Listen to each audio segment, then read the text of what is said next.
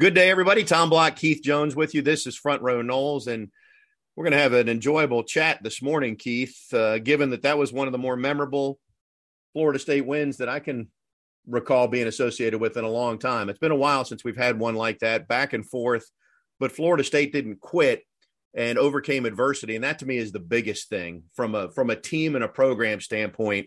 That's a huge step that we've seen this program take. They did it against LSU too. They've started to do it more of late as Mike Norvell gets his culture ingrained with the program. But that's the starting point for me is overcoming adversity. Well, and I think that word culture goes a long ways towards overcoming that adversity. And Coach Norvell was adamant in his post-game press conference that, it was almost like he was agitated. It was almost like he was defending, their process and the work that they had done and just reinforcing that the reason the kids were able to make that comeback is because of the training and the practice and the dedication over the last months and even a couple of years that equipped them to be in the position to make the comeback and answer every time they needed to. He was frighteningly convicted. And I don't mean that in a negative way. I mean, it was a side of him I really hadn't seen much in a while. I saw lots of comments on social media saying that his press conference needs to be sent to every recruit and prospect around because he was so passionate and so proud of what his team did. I don't think, Keith, if you and I, this would be a terrible draft to hold, but if we had held a draft before the game and said, okay, who are the two players that you can least afford to lose out of the 85 or however many on scholarship, I'm pretty sure Jordan Travis and Jared Verse would have gone 1-2. I mean, certainly Travis would have been at the top. Maybe Verse would have been third. I don't know. But then if you throw Fabian Lovett not playing, he would have been in the top 5 too. I mean, you couldn't have a worse hand than what they were playing with last night.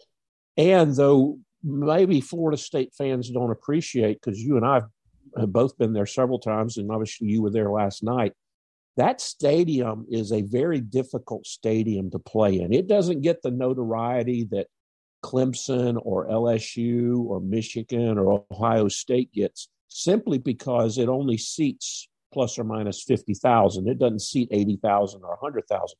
But that's as loud and as dominant a home field advantage that Florida State will probably play in this year. It's right up there with Florida Field. It's right up there with everywhere. I have no idea what the turnout is when they're playing Wake Forest or Syracuse, but it's always a good crowd when they're playing Florida State. And you're right about that. Matter of fact, Jeff Colhane on the radio, he was a little disappointed at the start of the game. It was a late arriving crowd. I mean, the stadium was maybe half full when they kicked off. And I could sense he was thinking, what in the world is this? I thought it was going to be big time. And then by the end of the first quarter, the stadium never got totally full, but it was probably 90% full, 85% full. And right when Louisville got the lead at 14-7, that was the first time it got loud all night, which is why, again, to me, that's the moment. How is Florida State going to respond? Now, you thought it was going to be easy. You had the lead, and 2 possessions later, you're now down a score. And Florida State got the ball and went 75 yards, I think it was, on that drive after a touchback. Immediately, and huge chunk plays, and tied it up and said, hey, we're here to play tonight. We're not here to just give this to Louisville. That was really impressive. That was when Jordan was still in the game, obviously. 2 things during that first half jumped out at me in particular. Number one, the composure. You didn't see, pre-snap penalties. You didn't see mistakes. And number 2, answering every time, you took one to the chin, you had to answer with another one of your own, a roundhouse right to counter that left jab or whatever the case may be in that silly analogy. And FSU did all of that. And then Travis goes down and Tate comes in, and he did not perform well at all in that last part of that second quarter. And Coach Norvell talked about the fact that he when he got in at halftime, he finally relaxed. He used the term took a deep breath.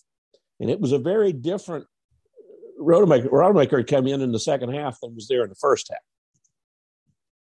Yeah, no question. And I talked to Tate about that after the game, the fact that he got to come in and basically calm down during halftime. Halftime gave them a break to take 15 or 20 minutes, figure out what part of the playbook is best suited for Tate based on what Louisville's doing. And it also gave a chance for the whole team to kind of reassure Tate. And so that definitely helped him. I mean, he said as much, and then you get the ball to start the second half and you go back, you go down and you immediately tie the game. What they did is they simplified things.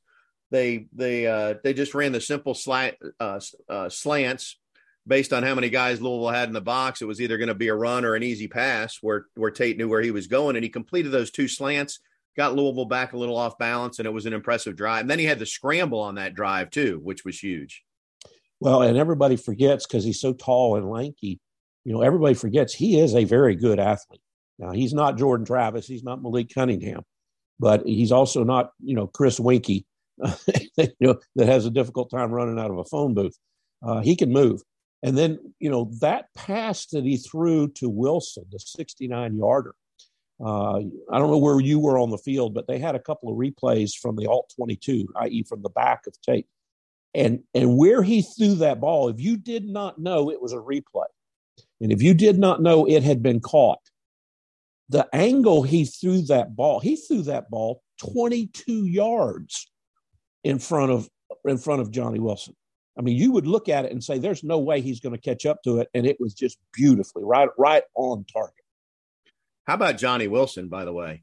I mean, we were wondering, we maybe it's not nitpicking because he did drop a touchdown in each of the first two games. Now, they would have been tough catches, each of them. And I still think in that Duquesne game, I think the DB got there early and hit him early. And that's why but regardless, 7 for 149 and 2 scores.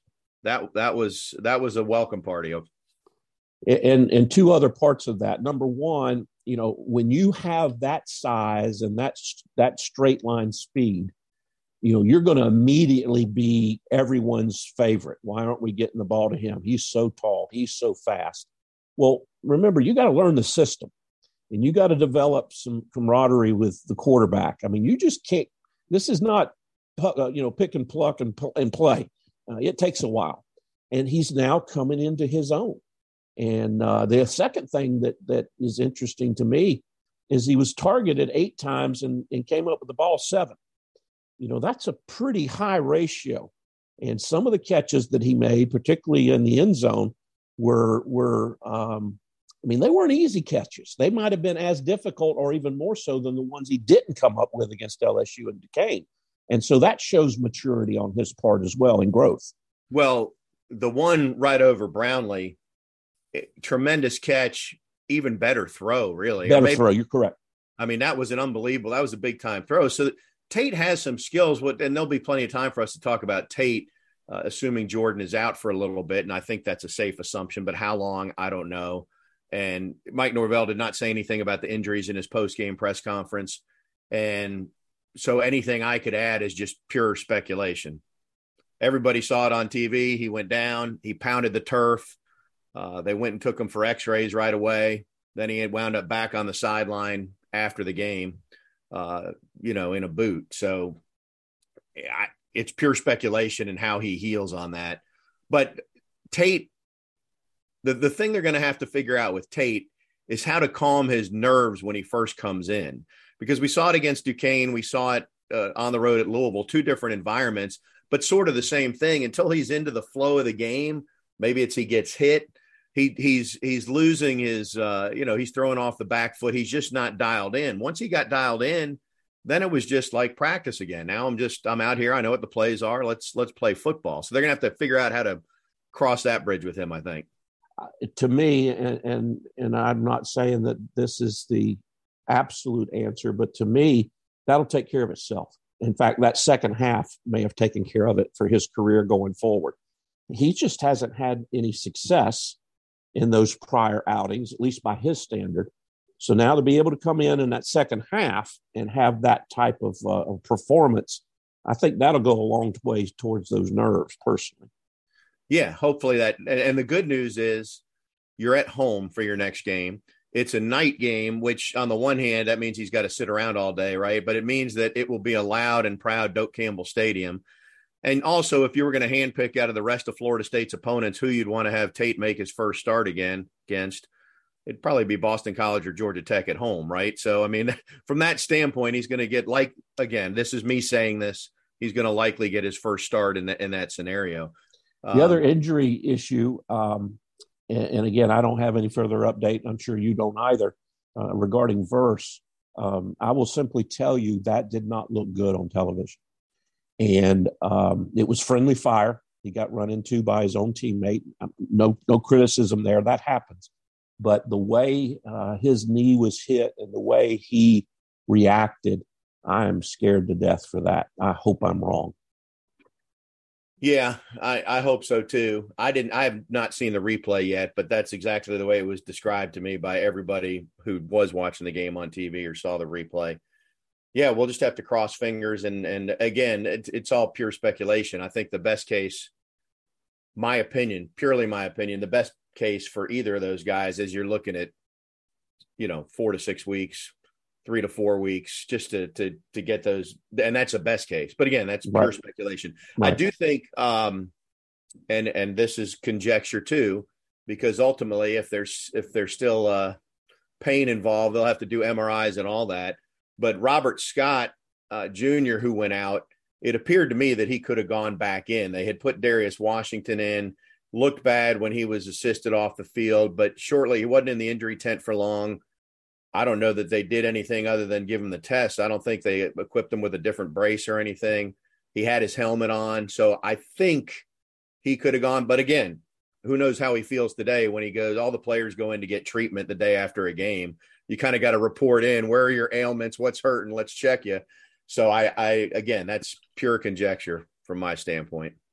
By the way, that checking in after the game has been a long-standing tradition at Florida State. The reason that it's done today is far different than the reason it was done 40 or 50 years ago. 40 or 50 years ago, it was done so that you didn't come in on Monday and say you were hurt and try to get excused from practice.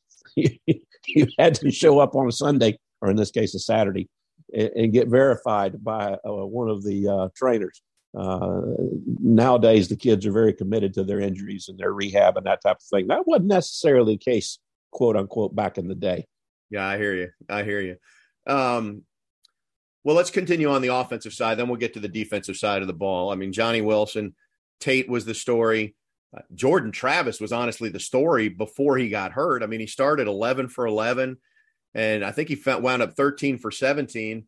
And one of them was a throwaway. One of them was the ball that hit Cam. Had Cam got his head around. In the hand. Cam in the hand. Had he gotten his head around us, he was just starting to turn. So the timing was off by that much. Well, Jordan was rushed. He had to deliver the ball a little sooner than I think he wanted to. So I don't know if that was, you might be right. It was in the moment, it felt like Cam didn't get his head around, but it may well be that Cam was getting his head around at the correct time, and the ball just came out a tick early. Unfortunately, that one was picked off. But Jordan and what Florida State did, Keith, they expected and guessed right that Louisville was going to load the box. That's what they did the second half against UCF, and really try to take away the run. So Florida State just came out selling play action and making easy throws or setting up easy throws for Jordan. He made them look easy. And that's how they went up and down the field twice. And really there was a drive where they should have gotten a field goal too, but it was no good. Well, we'll talk about the negatives, but I want to mention one other thing, and that's the night that Treshaun Ward had. 10 carries, netted 126 yards, had that real nice 46-yard scamper. I mean, I think, Benson got the ball 10 times. Toafili got it 6, made the score on that nice 15-yard run. I mean, the Noles ended up with 189 yards of rushing, and that's after you subtract the 40-plus yards on the sacks and the TFLs. So you would have to say that even though the box was loaded, that FSU probably executed about where they wanted to and how they wanted to in the running game. Now, they had to do it by play action, RPOs, and that type of thing, maybe a little different tact. But I think the success was there. Well, I think as you play this forward and you look at it, this is assuming that Tate's going to be the guy for a little bit. In much the same way that teams were saying, make Jordan beat you with his arm, they're now going to say, let's make Tate beat us. In other words, they're going to load up to take the runaway, and Tate's going to have to make some throws. The good news here is when you have a guy like Johnny Wilson, you can't just say, well, let's just leave him out there, single coverage, we'll play man. You got to think twice about it. And then the running game is adept enough with that trio of backs that there are some weapons there. So it's not just a slam dunk if you're the opposing team to say, oh, we'll just go in and we'll shut down Tate, and then Florida State can't do anything, because they just proved they can. Yeah, and don't forget the ability to throw the ball to the backs out of the backfield. That's a part of Norvell's and Atkins' offense that we've seen some, but we certainly haven't seen it as much as we maybe have seen it in the past when it needs to go to. All four of those backs can catch the ball out of the backfield as well. Yeah, that's a good point. Defense. It was obvious that not having Fabian Lovett was pretty big, because up the middle, Florida State was not as stout as they normally are. And then you lose Jared Verse right away. And so your best D tackle and your best D end, maybe the two best guys on your defense, are both out. And you're playing Malik Cunningham, who is just nasty to deal with. Your general thoughts on how the defense and why the defense struggled in the first half, and then what was different in the second half, especially later in the game when they did get a few more stops in the second half, including the game-sealing interception. Well, two things. Number one, they played a lot more zone, which you have to do against a scrambling quarterback like Cunningham. You whether it was intentional, subconsciously, or otherwise, you just play a lot more zone when you face a quarterback like that, because you can't afford for your defensive backs to have their backs turned and he breaks through the first seven, and then he's just running in daylight. Number two, Louisville's got a good running attack even without Cunningham. I mean, Jordan ended up with 17 carries and 91 yards, averaged 5.4 yards a carry. I mean, again, the record doesn't reflect, but that's a good Louisville offense. And so I think schematically, Florida State had to do some things a little differently. I think there was a hesitation with Lovett out and maybe not having that defensive line the way you want it. And for the first time in a long time, I don't know if you picked up on this, but they ran a spy technique. And, sometimes it worked and sometimes it didn't. But that's basically giving up a defender that's only going to do one thing, and that's follow around the quarterback. And if the ball happens to come his way with somebody else, maybe he can help with the tackle. Well, I think the thing is, and Kalen DeLoach was the spy, and he spied a couple times against the LSU quarterback successfully. But last night, and this is because Malik is such an athlete, better athlete than LSU's quarterback, there were bad angles involved, or he got juked. And so, like you said, it's just giving up a defender. I guess, to me, somebody, if you think of the FSU team, and this would change your defense around if you used him in this role, Jamie Robinson maybe is the best suited one to do that, because he's physical and faster than Kalen as a safety. But then you're moving a lot of parts and pieces around, So and the problem with that is on the designed quarterback runs, which if I'm Louisville's offense, I run that 6 or 8 times a game. A designed quarterback run. You've got somebody in Robinson who's not necessarily used to playing that close to the line of scrimmage and not used to peripherally figuring out a tackle or a guard coming after him. And that's not a good recipe either in those plays. Right. Well, it seemed as if I don't know if this is the way you saw it seemed as if the defensive line was not intent on rushing the quarterback, getting to the quarterback, so much as rush and contain, which obviously didn't work. But when you look at it and you say, boy, they're not getting any pass rush. Well, they weren't trying to meet 8 yards behind the line of scrimmage at the quarterback, because that quarterback would not be there. He'd be up the sideline for 25 yards. Unfortunately, exactly. Malik is just so talented that philosophy didn't work either. I mean, you got to pick your poison. Yeah. He's talented. He's going to get you.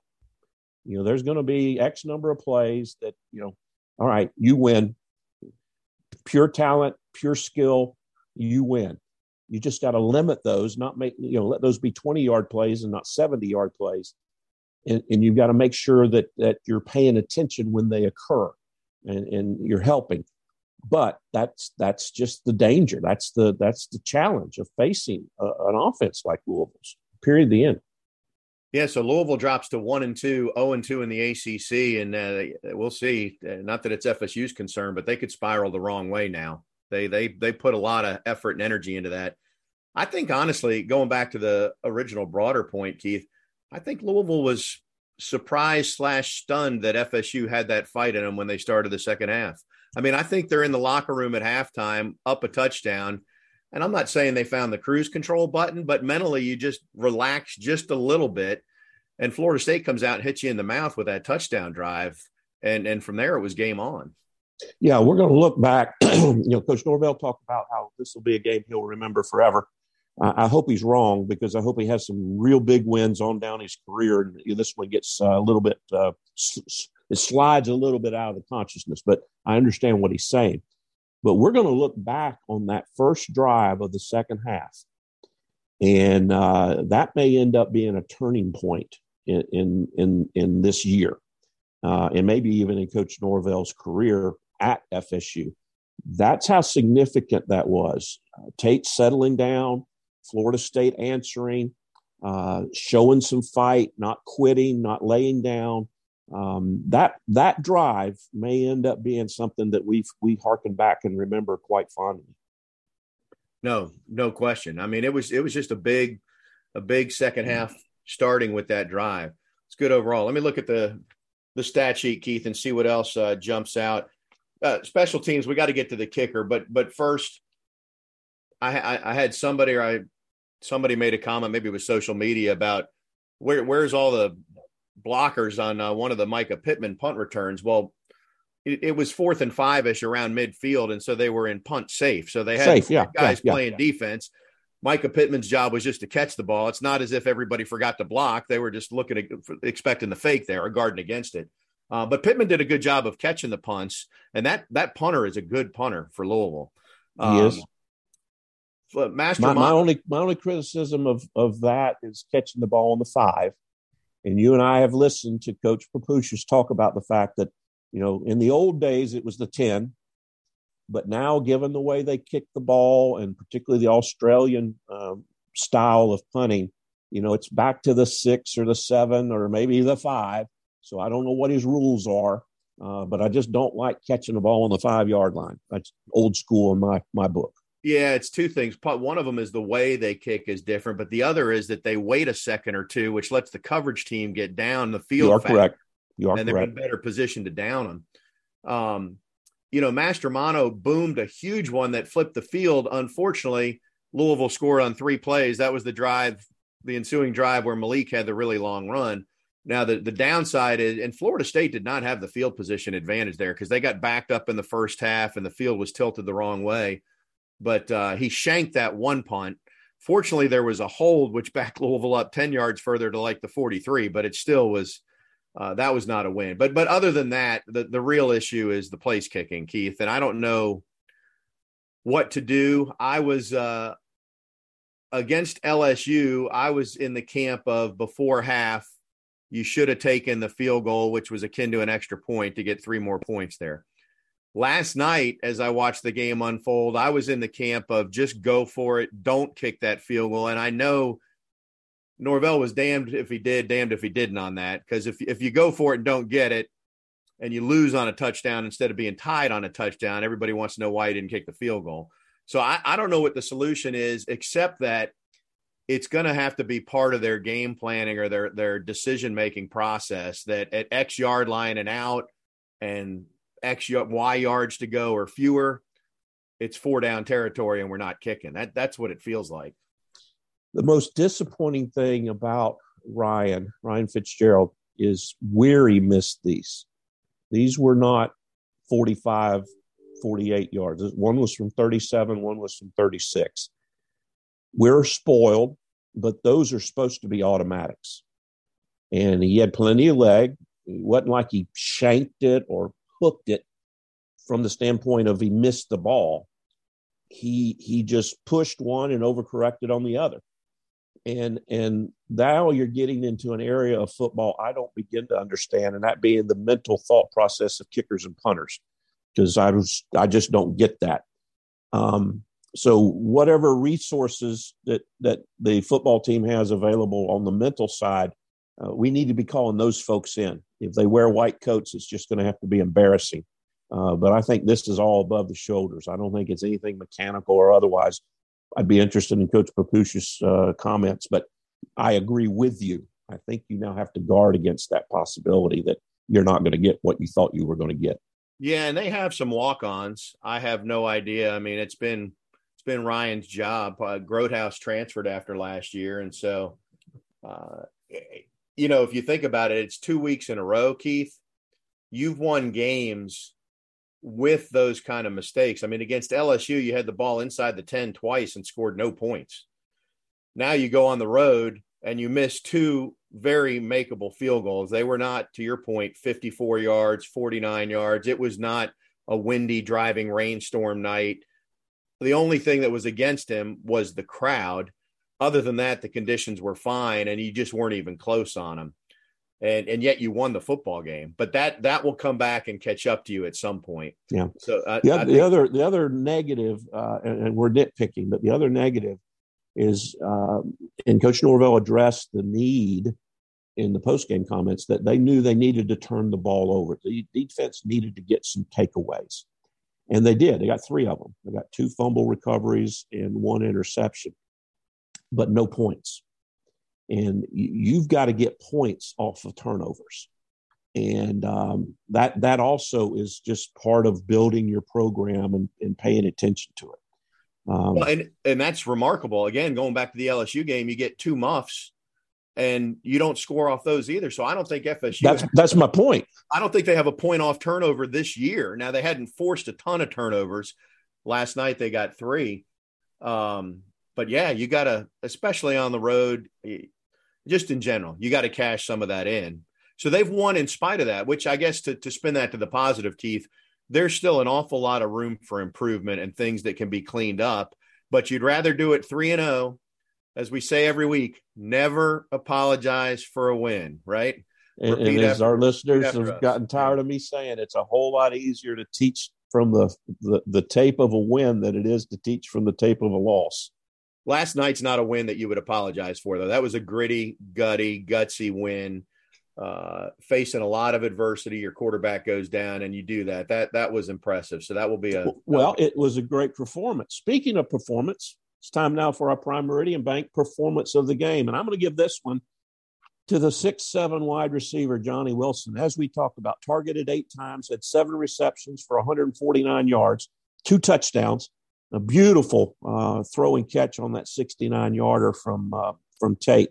Had an outstanding game, maybe even a breakthrough game. Speaking of performance, Prime Meridian Bank has consistently been named one of the best banks to work for by the American Banker magazine. Want the bank where they greet you by name, smiling faces that offer you coffee and a cookie when you walk in the door? Well, that's what I call a great performance. Try my bank, Prime Meridian Bank, member FDIC. Offices in Tallahassee, Crawfordville, and Lakeland are on the web at trymybank.com. Well done, Mr. Jones. Anything else we need to add before we Well, I think now you've got to guard against, and this sounds so bad when you're coming off of 4 years of a losing record, but now you've got to guard against complacency. You've played 2 nationally televised games against 2 opponents that are recognized. LSU as a program, Malik Cunningham as a premier elite quarterback. Now you're going to be playing, you are back at home, but now you're going to be playing on the ACC network at 8 o'clock against an opponent that is winless.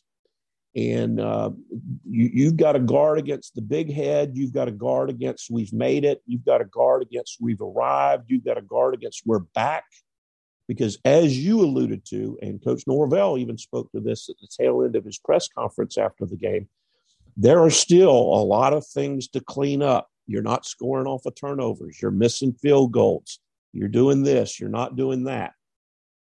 Got to guard against, okay, we've arrived. And I don't think that'll be a problem, but that could be an issue going into that BC game.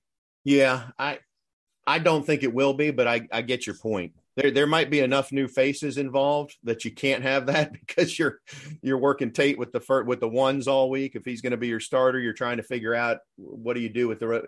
By the way, again, I don't, as we're talking, we have no idea what the prognosis is for Jared Verse.